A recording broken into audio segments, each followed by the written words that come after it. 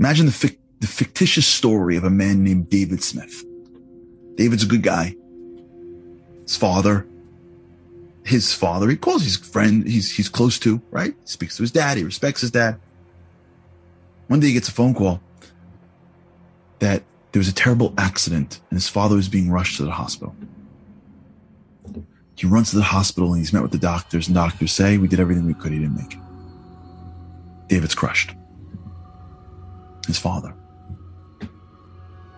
Next day in the funeral, he gets up and speaks, and he's reminded of when he was a kid and how his father helped him and took care of him and all the things he learned from him. And other people get up and speak about how great he is, and David's in the front row. He's broken into Shiva.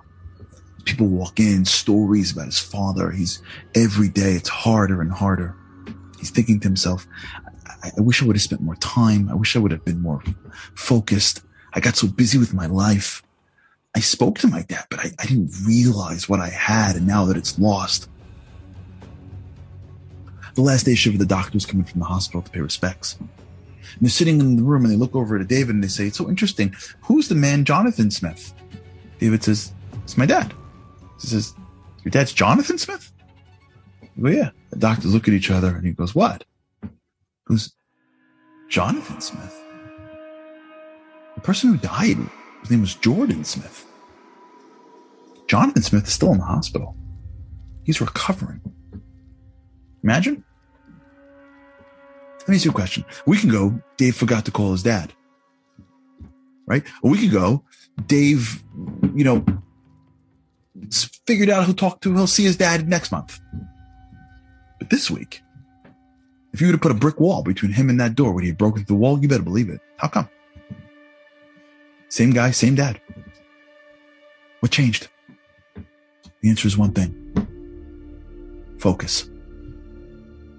He spent a week on thinking that he'd lost his dad. He spent a week at a funeral in a shiva where all they spoke about was the great qualities of his dad. And when you spend a week focusing on that which you thought you lost, and how awesome it would be, and how much you missed, you know what ends up happening? You build up a love for it again. That same person, 1 week later, totally different person. You know what this week's about? It's not about sadness. It's about mourning. And mourning is focusing on what we had. We used to have a world that was godly. We used to have a point where we saw miracles. All of us walk around with, is God really? How could God bring? There was a time where it was clear. There was a time when things worked in a way of values and morals. There was a time where I walked around and felt the bounce in my step because I had a relationship with the creator of humanity. This period of time is not to be sad. It's to be focused. So that we realize what we once had. And when we realize that our Father in heaven didn't die, he's there waiting for us. We don't become sad during this week. We become focused. We become courageous and brave to go find him, to go bring him into this world. We become deeper people that want bigger things in life than the small materialism that we've become happy enough with. The great Nasiva Shalom writes in his book that the hours of this week of the 9 days is 216 hours because that's the numerical value of Aryeh, which is a lion. You know how you know you're doing the 9 days right? When you come out like a lion looking for God. This week could be the most powerful week of our year and our lives.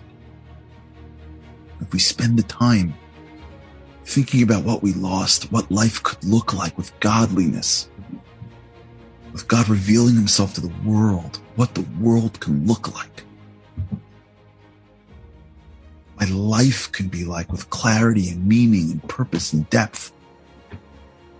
We become focused, we become brave and courageous, we become ready to do anything possible to find our Father. That's the 9 days. Not sad. Power. powerful.